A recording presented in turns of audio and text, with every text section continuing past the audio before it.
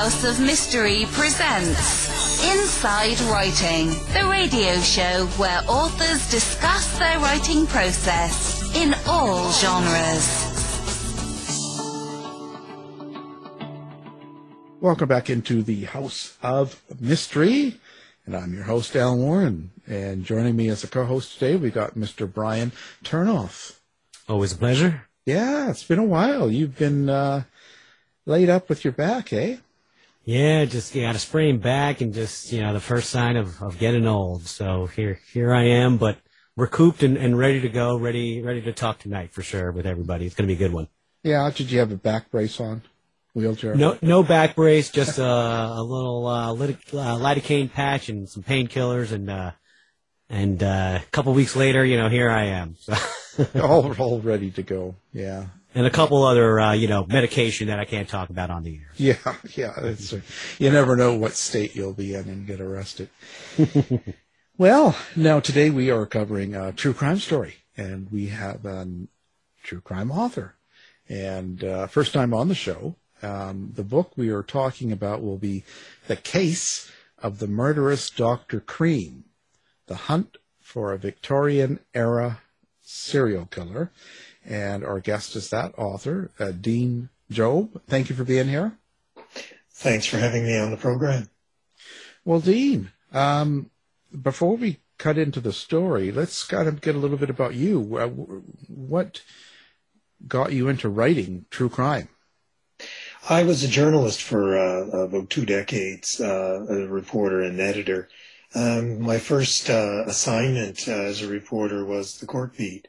So I was covering trials, but my undergraduate degree had been in history. So the two interests came together. I started researching true crime cases from the past here in Nova Scotia and then more broadly. And that's where I got the bug. So it's been about 3 decades. I've been off and on writing true crime, and I just find it such a vivid and engaging window into the past.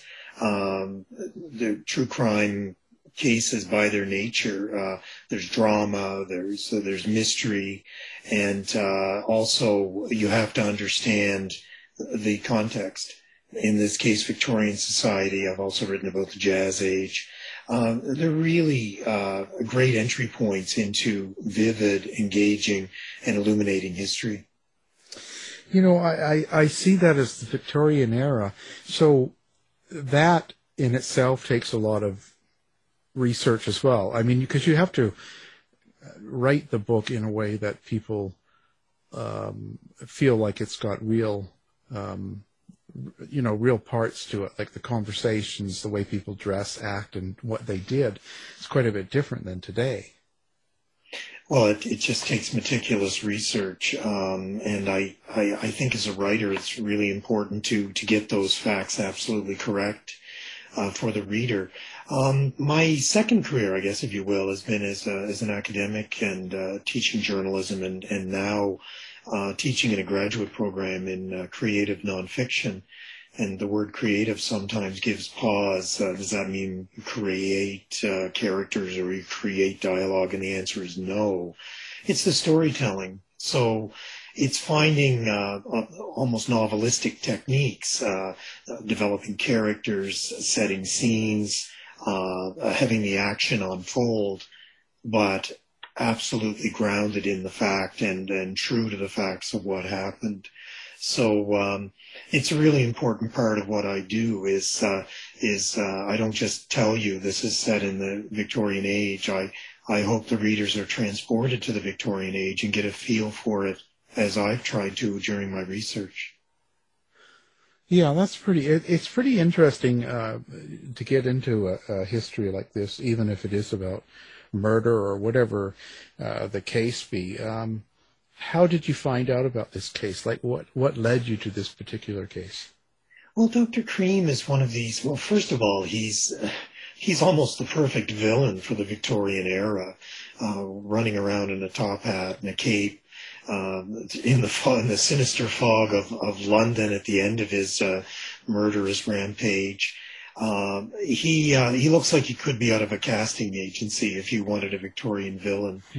I discovered him. He's one of these shadowy figures as well in the literature. When you're looking at, when I'm researching old cases or in the Victorian times, like stumble over headlines about him, but also see accounts of his crimes in anthologies. And I guess, but what really made him stand out for me was this idea that how did this figure get away with as many as 10 murders in 3 countries? How was he able to kill time and time again? As I did my research, it became clear that most of the time he was the prime suspect, yet somehow managed, for the most part, to escape detection and punishment. Do you think that their investigation was not as thorough, or do you think their skills were not as good? Is that sort of one of the reasons? Part of it, he killed, his first murder was in 1877. He was ultimately put in prison for 10 years for one of his killings. This was one in a city of Belvedere in northern Illinois, only to be freed in 1891, go to London, kill four more women. So there were various policing agencies, various court officials, coroners, inquests, trials. So, but what really did link them together was trying, for me as a researcher and a writer, was to understand what was the state of detection, what were the forensic tests available. And of course, this is on the edge of the modern, or the cusp of the modern era. Forensics are crude. Detection and skilled detectives are really just coming to the fore and are really only found in the larger cities. So Crean benefited from some of these gaps, and then there were just at times miscues, miscommunications, missed opportunities, or he simply was able to evade suspicion long enough or arrest long enough to skip town. You know, one of the parallels that I took away was that, and what benefited him and him being able to get away from the crime was that, you know, if you have money and you have class privilege, that's going to go a long way and be able to get away from your crimes. I mean, you talked how he was released from prison. I think that was because his family made some bribes. I mean, what are some of the other comparisons that you would draw to today? Well, he was a doctor, and that meant that he was given a benefit of the doubt far too many times. He was professional. But most of his victims were patients, or he was very closely tied to, that made him a leading suspect. But it was hard for the authorities, for other doctors, in many cases, to make that leap that this fellow practitioner, this professional, as you said, this man of a high stature from a good family could be a killer. Cream used that to his advantage. But it also worked in another way. It brought his victims to him. Jack the Ripper pops up in my story because Cream killed on either side of Jack the Ripper's rampage in Whitechapel in 1888 in London.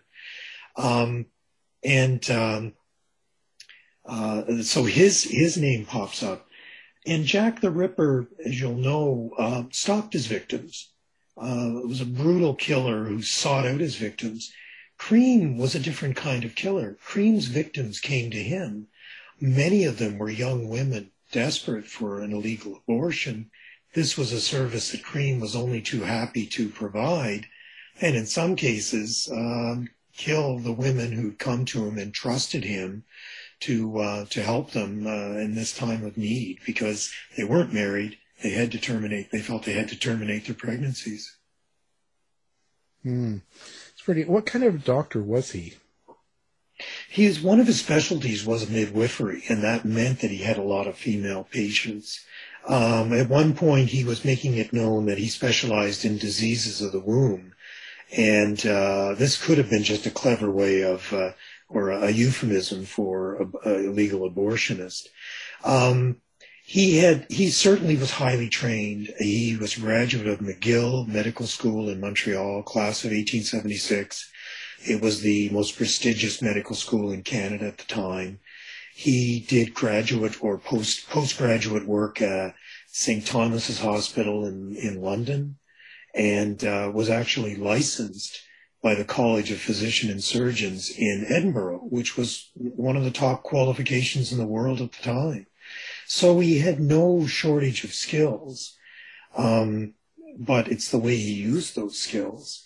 One of his profs at one of his professors in medical school urged the students to be godlike in their practice, to come between the living and the dead. I think it's a useful way to think of Cream, because he decided he would have a godlike status and play God, and ultimately decide which of his patients would live that he'd help and which would die. His method of killing was to lace medicine that he prescribed or provided with deadly strychnine. Wow. Did he have a particular person or type of person he wanted to kill, or was it just random? Well, at random, except that there are people who came to him. It did change when he was released from prison, as was noted, in 1891 and headed to London. He preyed on sex workers at that time and killed 4 women in the Lambeth neighborhood. It became known as the Lambeth Poisoner. So the one commonality is they were women. And they were either women who came to him in desperation for legal abortions early in his career, or he was a customer of sex workers in Lambeth, and some of them he chose to die. Yeah, I want to touch on his, psychopathy for a second, because, on one side you can see that he's kind of like a wolf in sheep clothing, wealthy, religious, educated. You take him all that on face value at that time, particularly, you're not going to think he's a serial killer, or a killer at all. But I think I'm on the other side of that, where, in my opinion, that because of the way that he killed, as poison was his main way, I think that's cowardly, and that says a lot about who he is. I mean, in your opinion, though, what does his MO, how he killed the people that he killed, reveal about his psychology? Oh, well, cowardly is a good way to put it. He doesn't stick around to see what he's done, but his medical training means he knows he's consigning his victims to a horrible death. Strychnine causes a series of horrible seizures. It's often it mimics tetanus, which was common at the time. Although it was pretty easy for a skilled medical practitioner to tell the difference.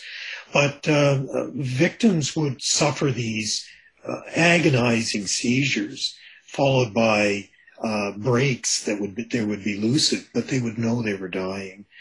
Cream knew this was what was going to happen. He knew the effects of strychnine because he learned about poisons like this as part of his medical training. Strychnine in trace amounts was commonly used in medicine at the time. He just chose to load medicine with a deadly dose of this.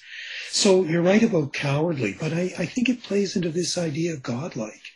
I mean, what could be more sinister than a murderer who could kill from a distance, who could be long gone from the scene by the time the patient, acting on his instructions, took the poison medicine he prescribed. So it was really part of his pathology, I guess, or his approach to do this. And unlike Jack the Ripper, who was up close and personal, Thomas Neal Cream got some kind of sadistic enjoyment out of just imagining the death throes of his victims. So you think that was kind of part of it? Like he did want them to suffer? Oh, yes, because he wouldn't have chosen such a deadly poison. And it wasn't because there was very rudimentary toxicology and forensics at the time, but strychnine was known, could be detected. There were some early tests to detect it. So it wasn't he was picking this poison because it would evade suspicion or evade him being caught. The method he employed, putting it in medicine that would be taken when he was long gone, was the way he evaded being caught and and would be free to kill again. A lot of times you really get like a window into their mind, serial killers and killers and, psychopaths. They talk a lot. I mean, what did Cream say about Cream? Well, Cream didn't talk a lot. What he did was he wrote a lot. You'll know from the story that ultimately, when he's in London, he writes letters, blackmail letters, to the physicians of the royal family, a sitting member of parliament, a prominent doctor, and accusing them of his murders, using pseudonyms. Some of these letters are written in his own handwriting, and that helps catch him. Because these letters can be traced back to through his handwriting. But as I did my research, I realized and discovered that this had been part and parcel of his modus operandi all along. Early on, he would write letters accusing others, either so he could evade capture or suspicion. That sort of morphed into plots to kill someone and then blackmail or threaten to expose or accuse a pharmacist of making a mistake in the medicine, to actual outright blackmail in London. The odd thing is, there's no evidence at any point Cream ever made $1 from any of these threats. What they became was evidence against him. But I think they also, you were saying about windows into mind, I think they also suggest a need to gloat or a need to show off. Certainly a need to needlessly expose himself to possible detection. Because in one case, I mean, the death of one of his patients had been attributed to natural causes. He demanded the body be exhumed and tested for strychnine because he hoped to blackmail the provider of the medicine. That rebounded against him. He ended up on trial for the murder. Wow. During this whole time, did he have a family? Was he married? What was going on in his personal life? His personal life, well, first of all, we mentioned about his upbringing. From a wealthy family, as was noted by Brian, church-going, plenty of money to send him to prestigious medical school. He flaunted his wealth, his fine clothes and his jewelry, alienated many of his classmates as a result. So you're starting to see a kind of a selfish streak that may support this kind of narcissistic behavior, and a man really with very little conscience. He married in 1876, soon after graduating medical school. He married a young woman named Flora Brooks from a small town in Quebec. He married her because he was forced to. They were engaged. She got pregnant. He performed an abortion that almost killed her. The result was he was forced to marry her and forced into this marriage. And it becomes pretty clear from the evidence that within months he was sending her medicine. He'd gone to London for further training, left her in Canada.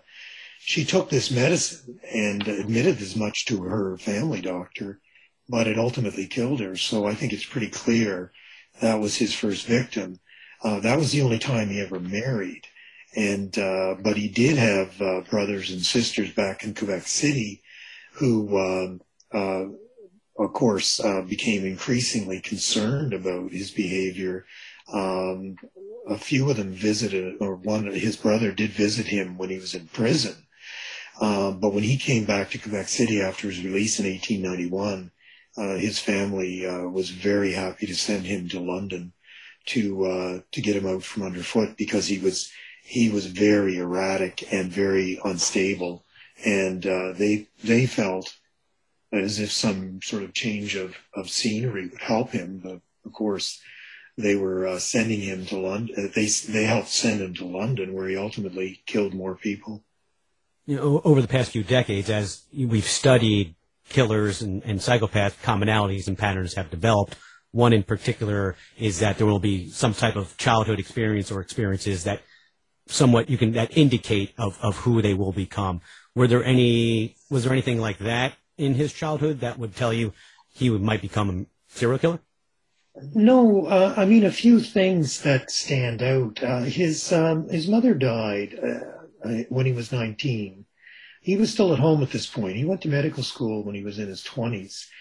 And by all accounts, he was profoundly affected. It was a long, lingering death. He was very attentive at her side. But, that at the time in the Victorian era, the death rate of younger people was higher. So that on its own, I don't think is definitive. The narcissistic streak, maybe another layer here. Being trapped as a young man into a marriage that he then engineered a way to get out of with using poison, perhaps that started fueling what became very clearly a burning hatred of women that manifests itself when he started, because 9 of the 10 victims I was able to identify are women. And so maybe some clues there. It's pretty interesting case.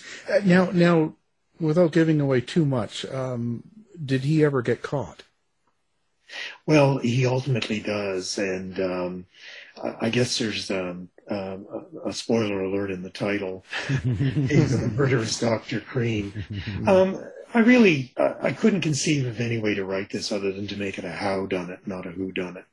And what I wanted to do, I start the book with his release in 1891 from Joliet Prison after serving 10 years of a life sentence. And as Brian noted, very, very compelling evidence that his family put up enough money to buy his early release, a bribe or some kind of kickback. Start there, and then because my central question is in the subtitle, The Hunt For. I wanted to understand how he got away with it for so long and so many times, as I mentioned. So that sets him up for his final 4 murders in London, his eventual arrest in 1892, and then he goes on trial. But Scotland Yard at that point starts discovering this dark past, because he's killed as many as 6 people in Canada and the United States, 3 women in the Chicago area alone, where he practiced for about 2 years. So they send Inspector Frederick Jarvis to Canada and the United States to interview witnesses, check court records, verify where he's been, develop as much as they can a profile of the many murders of Thomas Neal Cream. And I thought that was an effective way to tell the story. So you go back in time as I reconstruct Cream's past, but the thread through it are the various discoveries of Inspector Jarvis. So I hope readers will be looking over my shoulder as they look over the shoulder of Inspector Jarvis, and just learn about the missed opportunities, mistakes, outright in some cases, corruption of the justice system that allowed Cream to kill as many as 10 times. Yeah, I see that in the forward, how you talk about the bungled investigations and the corrupt officials. Was that in all 3 countries? It varied. Every murder was distinct. Most were strychnine. One was poisoning with chloroform. One was a botched operation.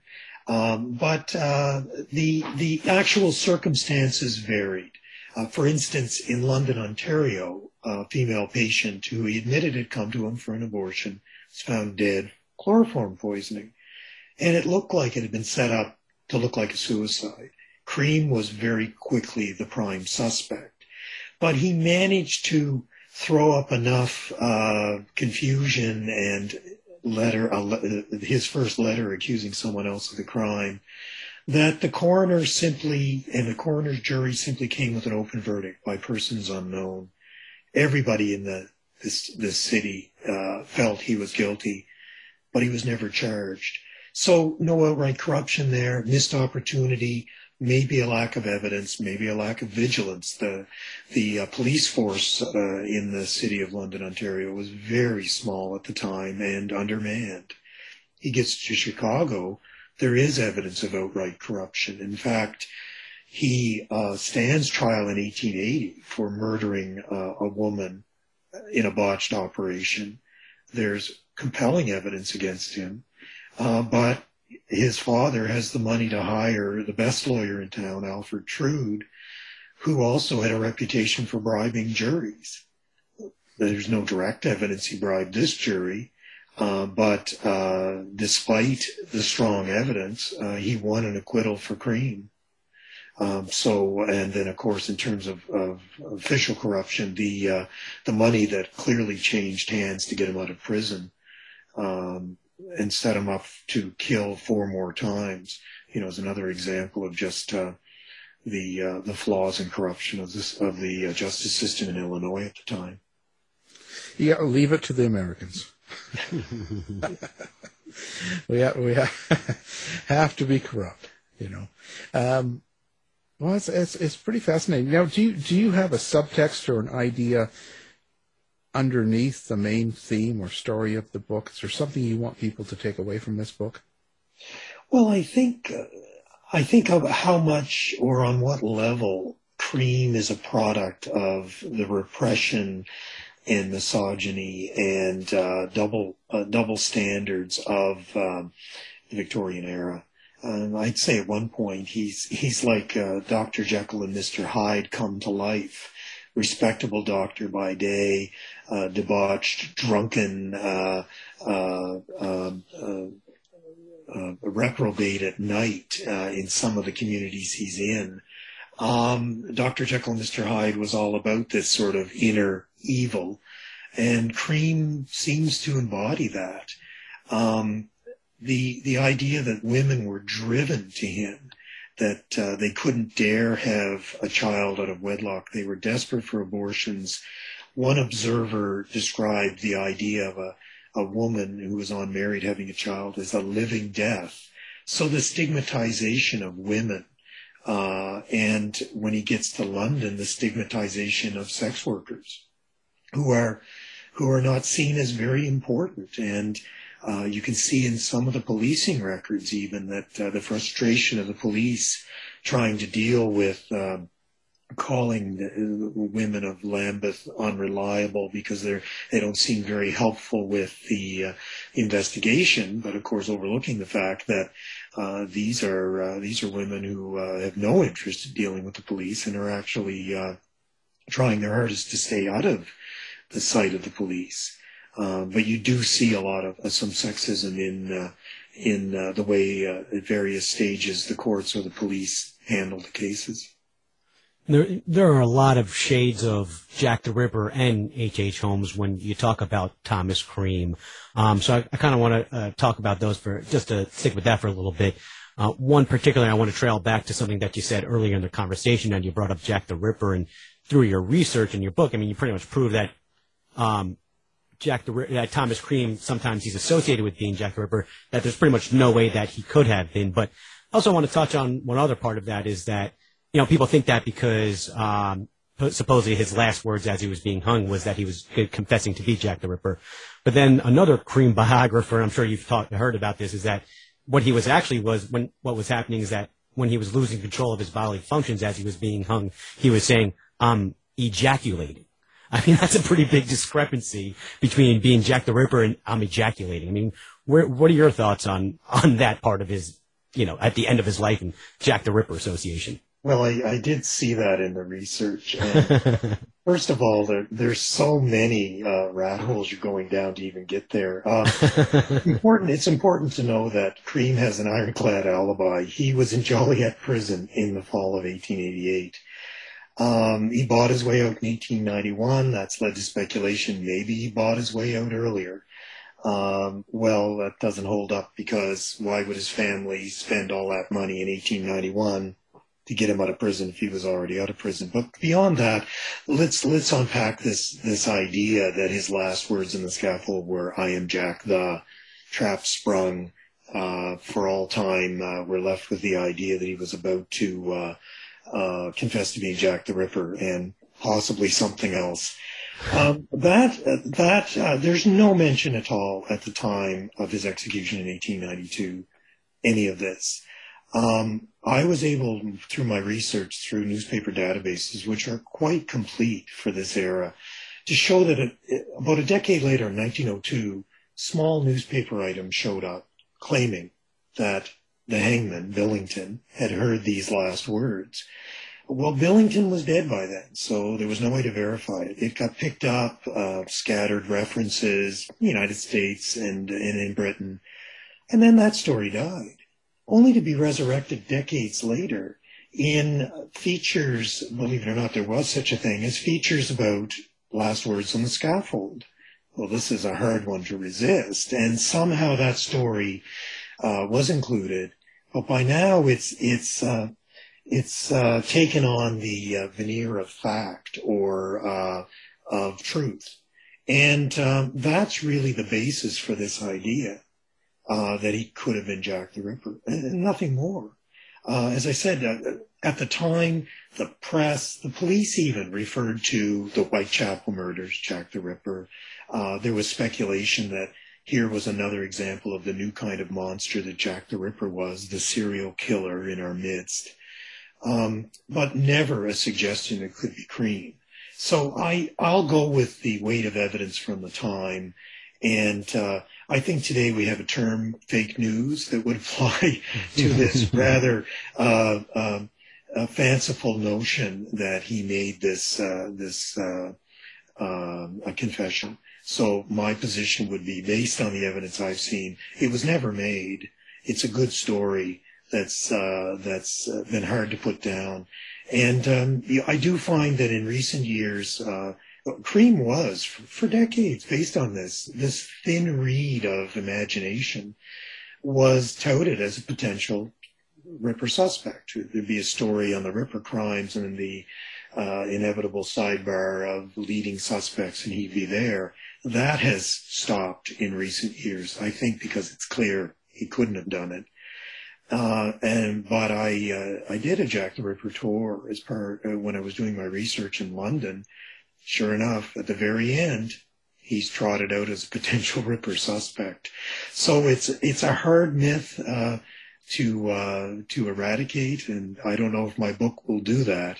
But I think we can be confident that those words were never said, and it's clear that. As I said, he has an alibi. And another, Ripperologists, people who study the Ripper murders, have also noted that same city, London, same victims, sex workers, but totally different methods. Jack the Ripper slashed with knives, Cream killed from afar with strychnine. So really, basically one conclusion was, well, different man, different method, not the Ripper. Yeah, after reading the book, I don't know what's more absurd, that him saying, as he's behind, I am Jack the Ripper, or I am ejaculating. I mean, either way, it's fairly ridiculous. But like I mentioned before, that not only are there shades of Jack the Ripper, but there are also shades of H.H. Holmes, which you mentioned a lot of the commonalities that they have. I mean, why doesn't someone like Dr. Thomas Cream, who, why doesn't someone like him get that same recognition, horrible recognition, as Jack the Ripper or H.H. Holmes? Well, first of all, recognition. One of the things I set out to do was to put names and life to his victims. One thing that I found from earlier accounts, many of his victims, the names were wrong or spelled wrong. The cities where they lived were wrong. I tried to make them people, and my focus on the detection and the shortcomings, how he got away with it. I think it's important to deflect some of the attention from the killer at all times. But really, it is an important question. Why has Cream been seemingly forgotten? And I think in the Ripper's case, or compared to the Ripper, it's simply that this endless fascination, almost obsession of so many people with trying to figure out who was it. I mean, to the point of even bringing in Cream, the most unlikely of suspects. And I think that's given his case an afterlife and an enduring mystery. The fact that it was unresolved, that has meant that even in our own day, he's ubiquitous. Everyone's heard the name. Everyone has some idea about the crimes. H.H. Holmes, again, was he started his crimes at the World's Columbian Exposition in Chicago in 1893. So he actually postdates Cream. But Holmes was perhaps more known and reviled, partly because of his he wrote a book. Or a book was based on his confessions. He confessed to 27 murders, only to be discovered that some of the people he thought he murdered were still alive. He had at least there was the image that he was an even more prolific serial killer. But Eric Larson's book, of course, has meant that H.H. Holmes will live in infamy in a similar way, I guess, that Jack the Ripper has. Well, now they're saying Holmes was Jack the Ripper. Well, I guess the job is still open for somebody. Well, it's crazy. Everyone seems to be Jack the Ripper, but it's a really interesting book, and I see that you also write an article as well for what is that? The Ellery Queen. Yeah, I'm their true crime columnist. So every other month I do a short true crime story. France, England, America, Canada. I just interesting cases. Often the column is called Stranger Than Fiction, being fact. But also I do try to find strange cases, and I alternate that with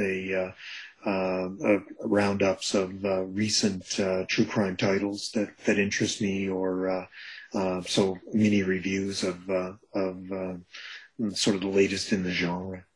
Wow, that's fascinating. I haven't looked at it yet, but I will. And you're part of the Crime Writers of Canada. That's right, and the Mystery Writers of America, and actually the Crime Writers Association in Great Britain. Wow, you get around. Well, I don't travel there, but I belong. I'm in the Crime Writers of Canada as well. I've been there a couple of years. So. Well, they're just great organizations for comparing notes and meeting people and supporting other writers. Yeah. Where to next for you after this book is settled? What's your plans next? Well, historical nonfiction is my obsession, I guess. My previous book, Empire of Deception, was about a Chicago swindler who out-Ponzi'd the famous Charles Ponzi. He was running a Ponzi scheme in Chicago for 2 decades before it had a name, and was running a claim to have oil wells in Panama and conned a whole lot of wealthy people in Chicago before he was caught. So I've done a con man, now done a serial killer. I'm now spending some time research-wise with a gentleman jewel thief from the 20s, again, from the same era as Empire of Deception, the Roaring 20s. And it's really developing into a fascinating look at wealth, excess, and class in the Roaring 20s. It's a fellow who could crash parties in a tuxedo while he cased a joint so he could come back and steal jewels later. So the Netflix series on Lupin has really caught the imagination of people. I thought it was so well done. And there's sort of a rich cultural vein of this idea of the gentleman thief. Who is he good? Is he bad? But in the end, you can't help rooting for him a bit, especially when he's stealing insured jewels from people who have too much money. What do you think your biggest challenge is when you cover an older crime case like this? For me, I would imagine getting into the head of the killer, because it's going to be really hard if you don't have a diary or anything from that person themselves. Well, that's when you sometimes have to get not creative in terms of the material, but creative in what you look for. My con man, Ponzi schemer for Empire of Deception, didn't leave much of a trail for me, but he did give a very detailed confession and was on a witness stand for hours explaining his con. So that gave me a really good base of firsthand material. Yeah, you want to get from the mouth of your, from the mind of your central character.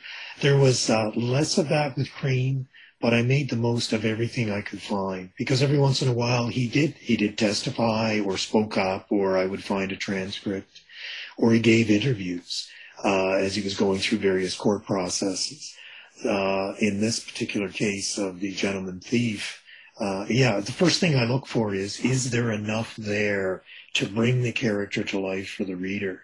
And in this case, I've got a gentleman jewel thief who not only has all of his exploits that he talks about in later life, but actually came to regret having wasted his life, because he ultimately spends quite a bit of time in prison. And so there's almost a redemption, or there is sort of a redemption angle on that. So again, it's the first thing. I think it's almost the deal breaker when you look at trying to do historical true crime. Will there be enough material to make the main person whole? And of course, then you want to. Any diary or memoir by police investigators or victims or anyone else involved that will help support that. So as much as possible, you're telling the story in real time through the memories and recollections and statements of the people involved.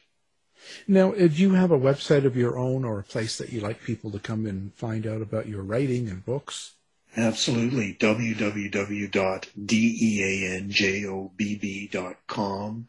All my books are there. Of course, my publisher for Empire, this book, and my next book, Algonquin Books in New York, they have a big web presence as well. And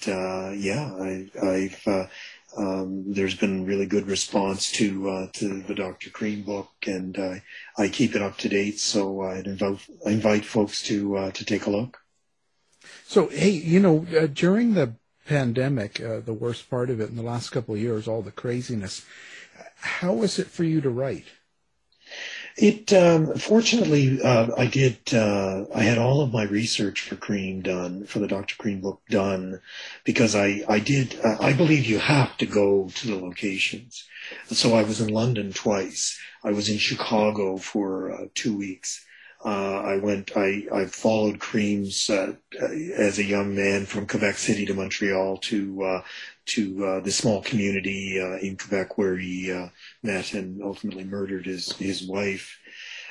So that's a problem for me. I was mostly writing during the pandemic. Mm-hmm. But as I start on my new project, I will have some travel, and I am hopeful that as things open up, I'll be able to do that. And it's partly because the records are there. Amazingly, even a century ago, a file from a century ago will probably be in the original courthouse where the trial was heard. Yeah. So I want to see the locations, but I also want to go there. And you can hire researchers, and sometimes there's advantages to that if it's not a big part of the story. But as much as possible, I like to handle the documents. I like to see it all, and you pick up so many little clues and informations and sense of a place, even what it was like a century ago, that you can then convey in your writing. So that actually it kind of influences your feeling when you write the book. I think so. Yeah. I mean, I've got to make these places real to the reader. It helps if they're real to me. Things will have changed, buildings will have disappeared, but I think it's really important to see what's left of that world, as much as possible. And, there will be change, but I can compare to vintage photographs and make sure I'm, that I'm not describing things that weren't there. But I do think if the writer has that sense of place, that roots in the story, boots on the ground, I guess, for want of a better word, I hope that anyway comes through in the writing for the reader. Yeah, it's pretty interesting how that does. But did the pandemic itself, I know a lot of writers, some of them felt stressed, and so they were unable to write, while others, the stress made them, even more excited about writing. Does that sort of, when weird things are going on and it's stressful around your life, does that sort of get in the way of writing?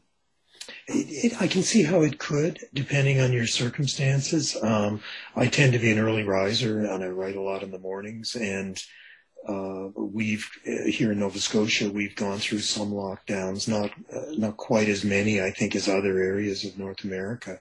But that said, we stayed close to home, and actually that it was sort of the best of hobbies and pastimes for me to have that to concentrate on. So I think it was it really helped with the pandemic. But if I had been trying to research Cream in the middle of this with the massive Scotland Yard file on his case on the other side of the Atlantic and unable to go, it would have been a problem. So I was just lucky in my timing. And you had that mass shooting there, didn't you? The guy that impersonated a cop? That's right, yes. 22 people killed, the worst mass shooting in Canadian history. Just about an hour and a half's drive from where I live. That's crazy, stuff like that. It's just a lot of pressure, I guess. The world's just, people just go crazy, And it does seem like the pandemic played some role in that, but that case is subject of an inquiry that we seem to be still quite a long ways away from really having a lot of the evidence produced to explain what happened there. Yeah. Strange things in the world. Boy, I'll tell you. Well, it's certainly been great talking to you, and it's been a pleasure having you here. Now, the book we're talking about is The Case of the Murderous Dr. Cream, and this is the hunt for Victorian-era serial killer, and our guest is the writer of that book, Dean Jobb. Thank you for being here. Thank you, Brian. Thank you, Alan. To find out more about our show, guests, or to listen to past shows from our archive, please go to www.houseofmysteryradio.com.